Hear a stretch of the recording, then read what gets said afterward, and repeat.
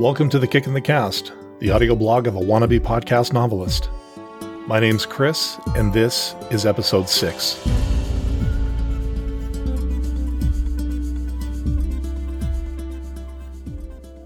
Hello, and welcome back to The Kick in the Cast. Today, we're continuing with Chapter 5 of Outcast. If you're new to the show and want to hear the story from the beginning, please check out Episode 2 in your podcast feed. And of course, I'm cross-posting this episode on the original Outcast podcast feed. If you're listening to this there, I encourage you to subscribe to this new show at feeds.feedburner.com/kickinthecast. And now, without further ado, here's Chapter 5 of Outcast. Outcast, a novel. Written and read by Chris Fitston.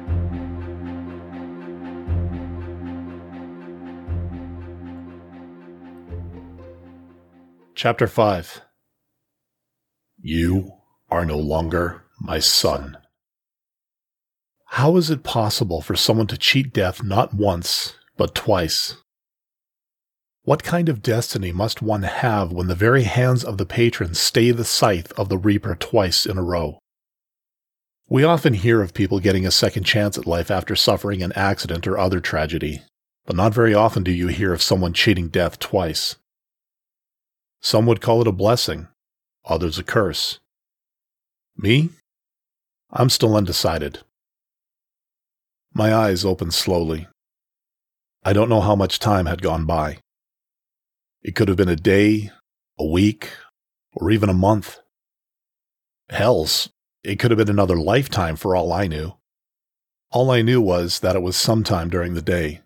The incessant sunlight coming in through the grime-coated windows attested to that. I squinted from the brightness of the sun and flinched on reflex, which was far and above the dumbest thing I could ever do. However long I'd been unconscious, I'd also apparently not moved from the fetal position into which I'd curled after the beating. Every movement caused jolts of pain to arc through my body. No matter what I tried to do, pain was the only consequence. Still, I had to try. I had to do something, or else I'd die here alone, curled up like some weeping kitten who lost its mother.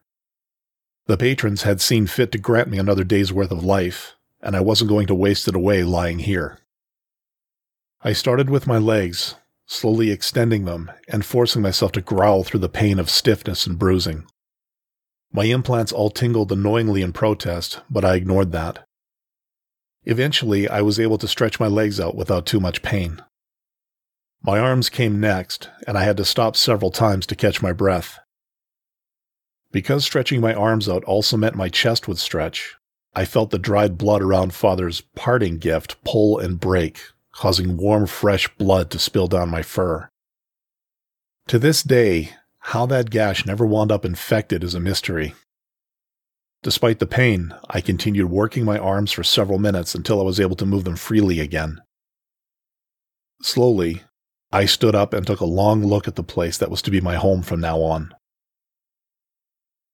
The place was bereft of any kind of furnishings, save a small stool that was encrusted with animal droppings, and built into the far wall was a small brick fireplace, which looked like it had once served as some feral animal's nest.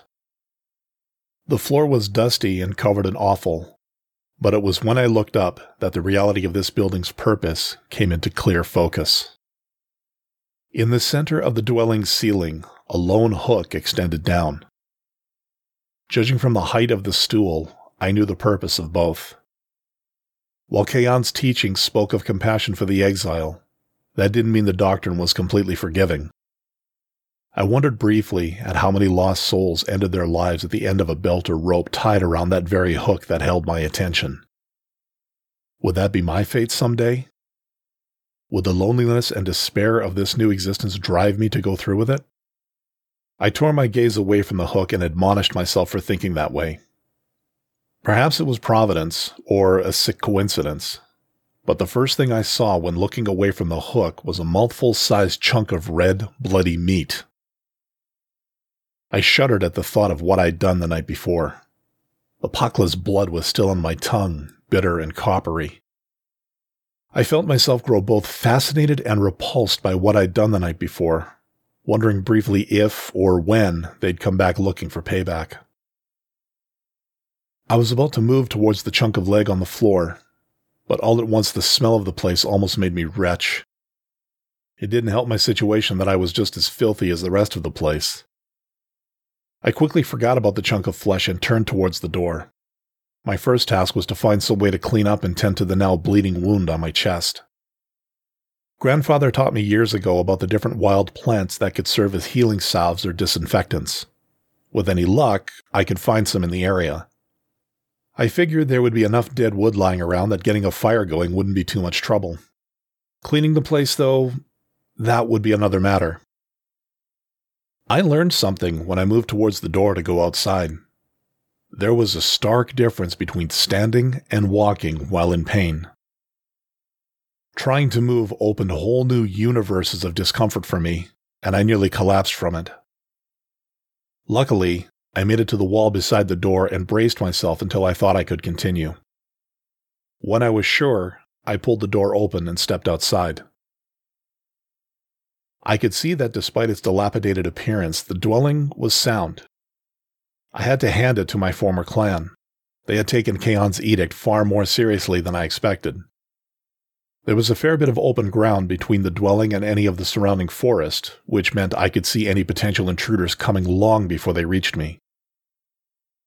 I thought of a few other purposes such a clearing could serve, including using part of it as a fire pit for cooking during the summer months. Let me tell you, nothing beats the taste of a fire-cooked Twaro roast on a warm summer night. My stomach echoed that sentiment and began growling rather loudly. The last meal I'd really had was yesterday morning at the hospital. Gods, that seemed like another lifetime ago. In a way it was, I guess. Now, technically the last bite of meat I had was from the leg of that Chatlia who'd gotten a little too close, but it wasn't like I ate what I'd ripped off. However, I knew that the longer I put off finding something to eat, the more tempting that little morsel would become.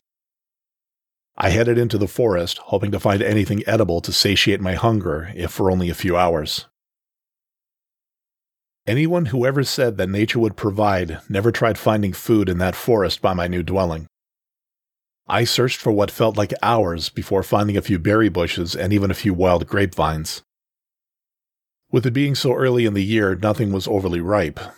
However, compared to an empty stomach, the sour taste of unripe fruit was heavenly. If I were careful with the places I found, I would have food for a while, but I knew before too long that I need something more substantial.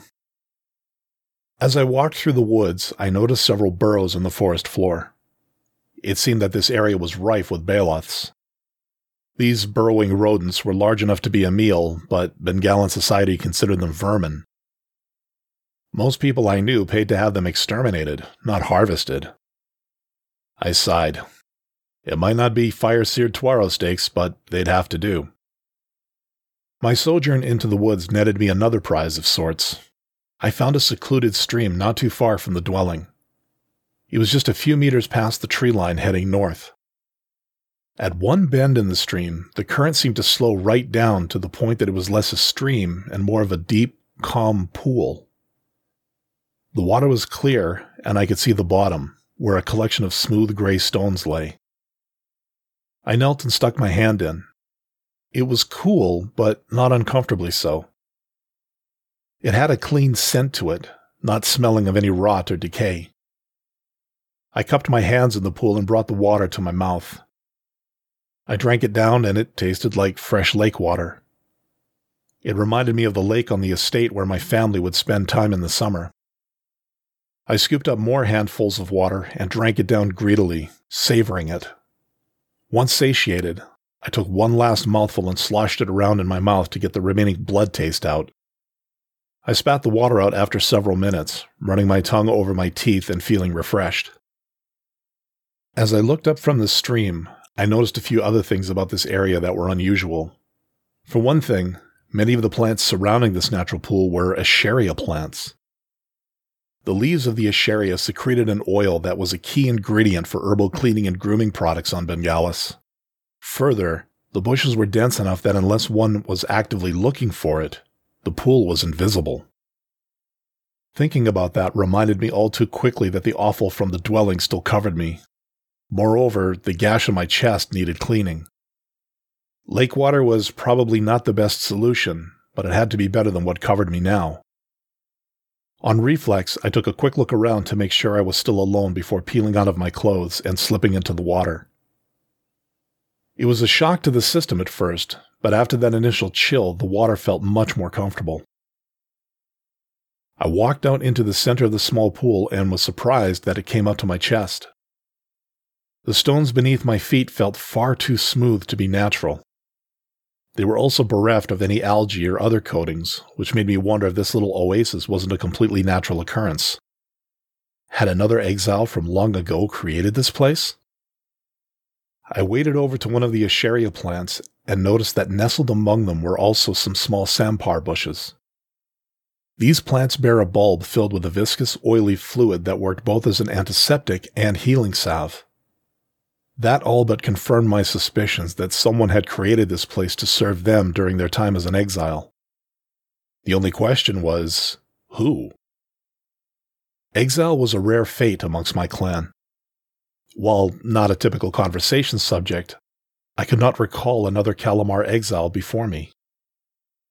I ducked my head underwater to make sure all my fur was wet, and then plucked a handful of the thickest Escheria leaves I could find. I hoisted myself onto the bank of the pool and squeezed the leaves as hard as I could, which is saying something. Moments later, the leaves gave up their precious oil and I stood up. I rubbed my oil-soaked hands everywhere I could reach, determined to get rid of all the grime, filth, and blood off my body. Once thoroughly soaped up, I jumped back into the water and spent the next several minutes rinsing the oil out of my fur. When finished, my fur felt clean and softer to the touch than I could ever remember. I can understand now why Tila always insisted on those expensive shampoos. My clothes were next. I grabbed the shirt first and did my best to wash the blood and grime off. I had to be careful not to tear it any further than Father's blade had. Hopefully, I could somehow replace it. For now, though, it was all I had. Next came the pants. Thankfully, they weren't damaged, but I was surprised at all the dirt that came out of them as I kneaded and squeezed the material in the water. Once all this dried, I'd look half presentable again. After hoisting myself out of the water, I hung the clothes over the bushes to hopefully dry in the rising sun. It felt a little strange, walking around in naught but my fur, but I assured myself that no one from the clans would bother wandering around here. Even the Chatlia wouldn't come back so soon. At least, I hope they wouldn't. Up until all of this, I'd always admired the Honor Guard and thought it was something to which I wanted to aspire. Obviously, after what they did to me, those aspirations were gone. They felt less like a group of elite fighters and more like a gang of thugs now. There was no reason to jump me like they did. Kicking a cub when he was down? Was that what they considered their honorable duty? How low could they go? I would find out later just how far. However, I had more immediate things to worry about. I picked 2 sampar bulbs from the bush and squeezed one of them. Unlike the Escheria leaves, the bulb produced a milky white oil that had a sharp antiseptic odor. I grimaced. This was going to sting. The moment I touched the cut with my oil-soaked fingers, I realized that I'd underestimated just how badly it would. I fell to my knees and clenched my teeth, but I kept going. A little pain now would save me from something far grislier later. Eventually, I used up both bulbs and had treated my wound generously. By the time I finished, that dull, throbbing ache of nerve endings pushed past any point of tolerance replaced the stinging. Movement at that point became too painful, so I laid back on the ground and just let the oil and the sun do their work. After several minutes, I felt myself finally beginning to relax, at which point I realized that this was the longest I'd been idle since waking up. I'd been running on automatic all this time, moving without really thinking. Now that I was still, my mind decided it was time to consider all that had happened. The questions began firing off in my mind all at once. How had this happened? Had they all known? Why exile me? Why not kill me?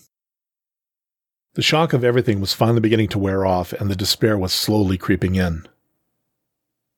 I had no money, no real food, and no way to take care of myself now.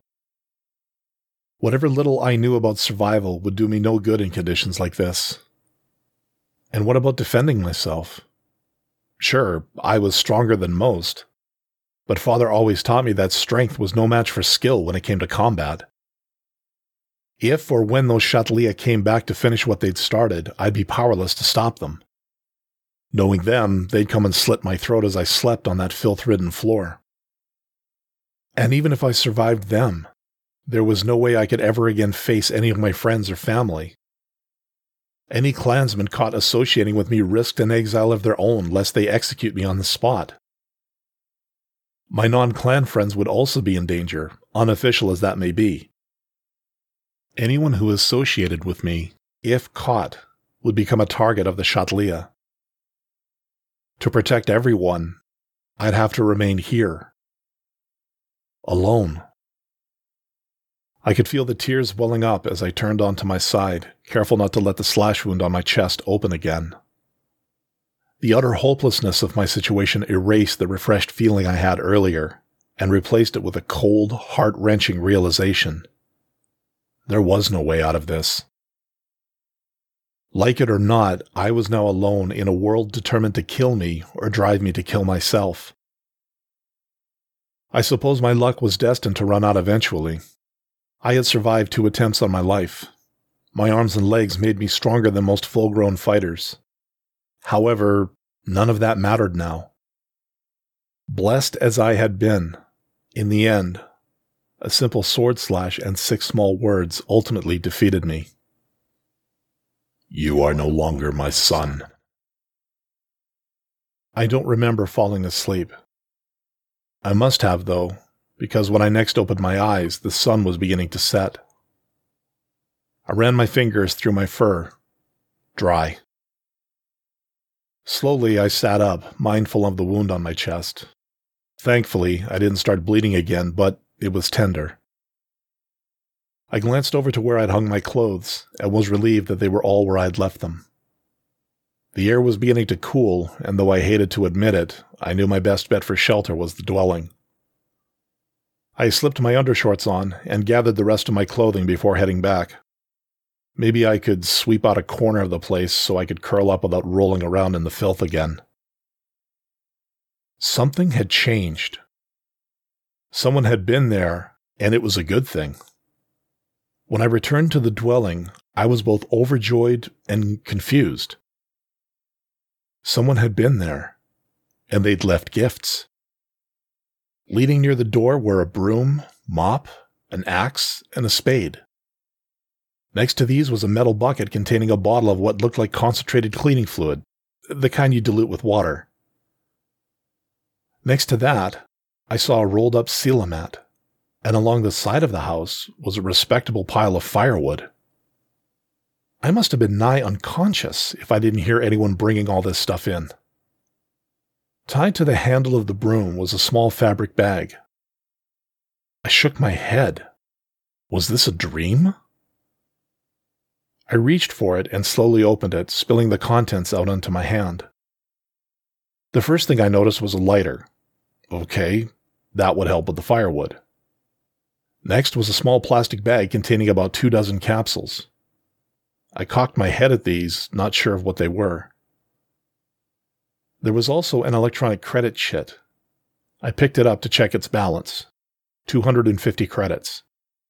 Spent wisely, that amount could go a long way. With it, I could easily buy a new shirt or two, along with dry goods to keep me fed until when, exactly? The amount was a good short-term gift, but once it was gone, there would be no way to replenish it unless I found a way to earn a living. My coming of age was coming soon, which would classify me as an adult in Bengalan society. However, there weren't too many places that would hire an exile, even if the business had no ties to the clans. Those places who would hire me weren't exactly what one would consider a stand-up kind of business. With a job like that, not only would I have to watch my back for the Chatlia, but also the authorities.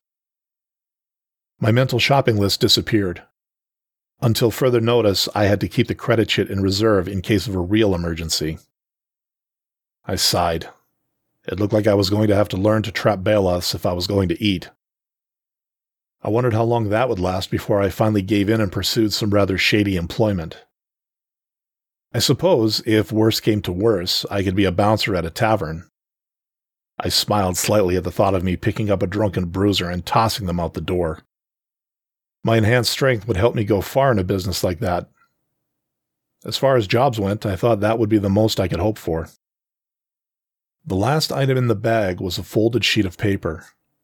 It read like a form letter, talking about the organization that left me these gifts. They were known simply as the Foundation. Officially, they didn't exist, but they had connections on both sides of Bengalan culture. Many an influential clansman apparently owed their lives to the Foundation, and they usually committed funds or other resources to help them reach out and ease the burdens of any new exiles. The letter went on to explain that the capsules were food caplets.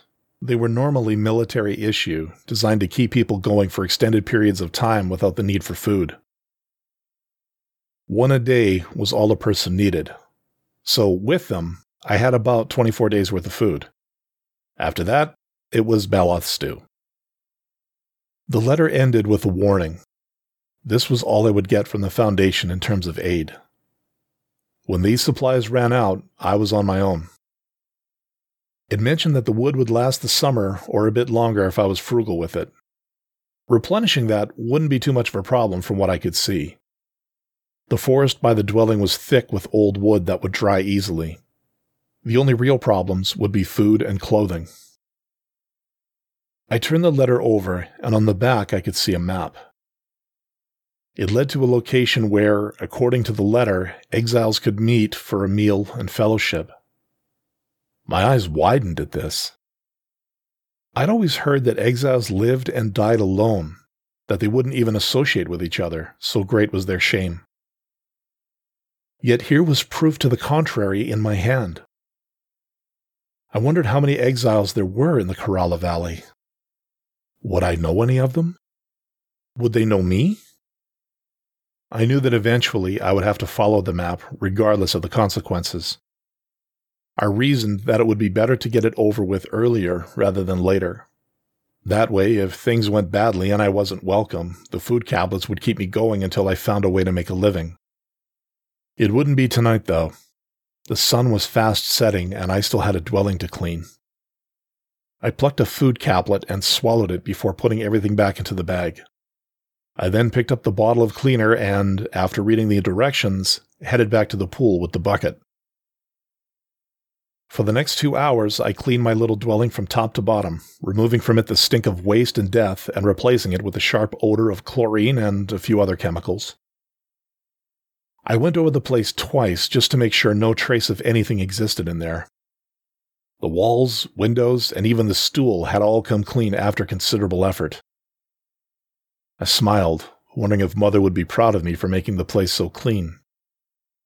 After putting away the cleaning supplies, well, just putting them in the far corner, I picked up the Sila mat and unrolled it near the fireplace. Thin as they were, these mats were quite possibly the most comfortable things to sit or lay on. Granted, this would be nothing compared to my old bed, but it was far better than lying on the unforgiving concrete floor. It didn't take long before I had a small fire going, after which I sat on the stool. By the firelight, I looked over the map a bit more and realized that this place for exiles to gather was a warehouse, deep in the industrial wasteland people call Junktown.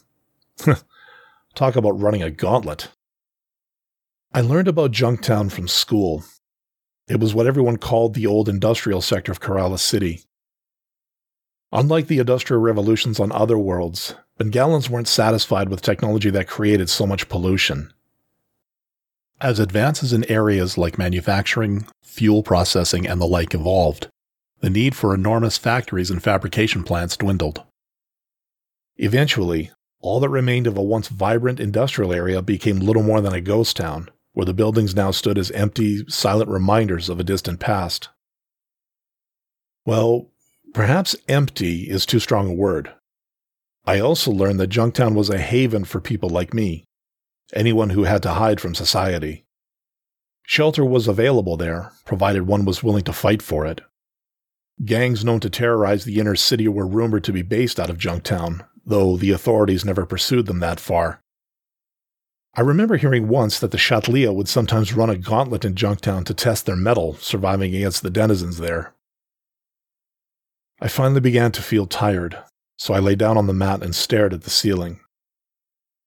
I was both excited for the next day and a little afraid.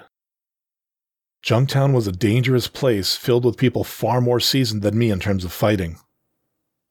I had no idea how they treated exiles, though. I decided to try and avoid them as best I could. Better safe than sorry, or worse. Maybe they'd try to recruit me if I had the chance to show off my strength. It wasn't what I wanted, but I was most likely in no shape to refuse any offers should they come my way. Yeah, best to avoid as many encounters as possible. My eyes began to close, and I let sleep overtake me. In the morning, I would set out for Junktown and this exile meeting place. From there, who knew? There was no chance I'd ever see the Kalpak again, which meant no road to redemption. That cursed icon was most likely long gone by now, out of anyone's reach. Unless by a miracle, I would forever be an outcast from the clans. Bitter as it was to accept, Father was right. You are no longer my son. I was no longer his son.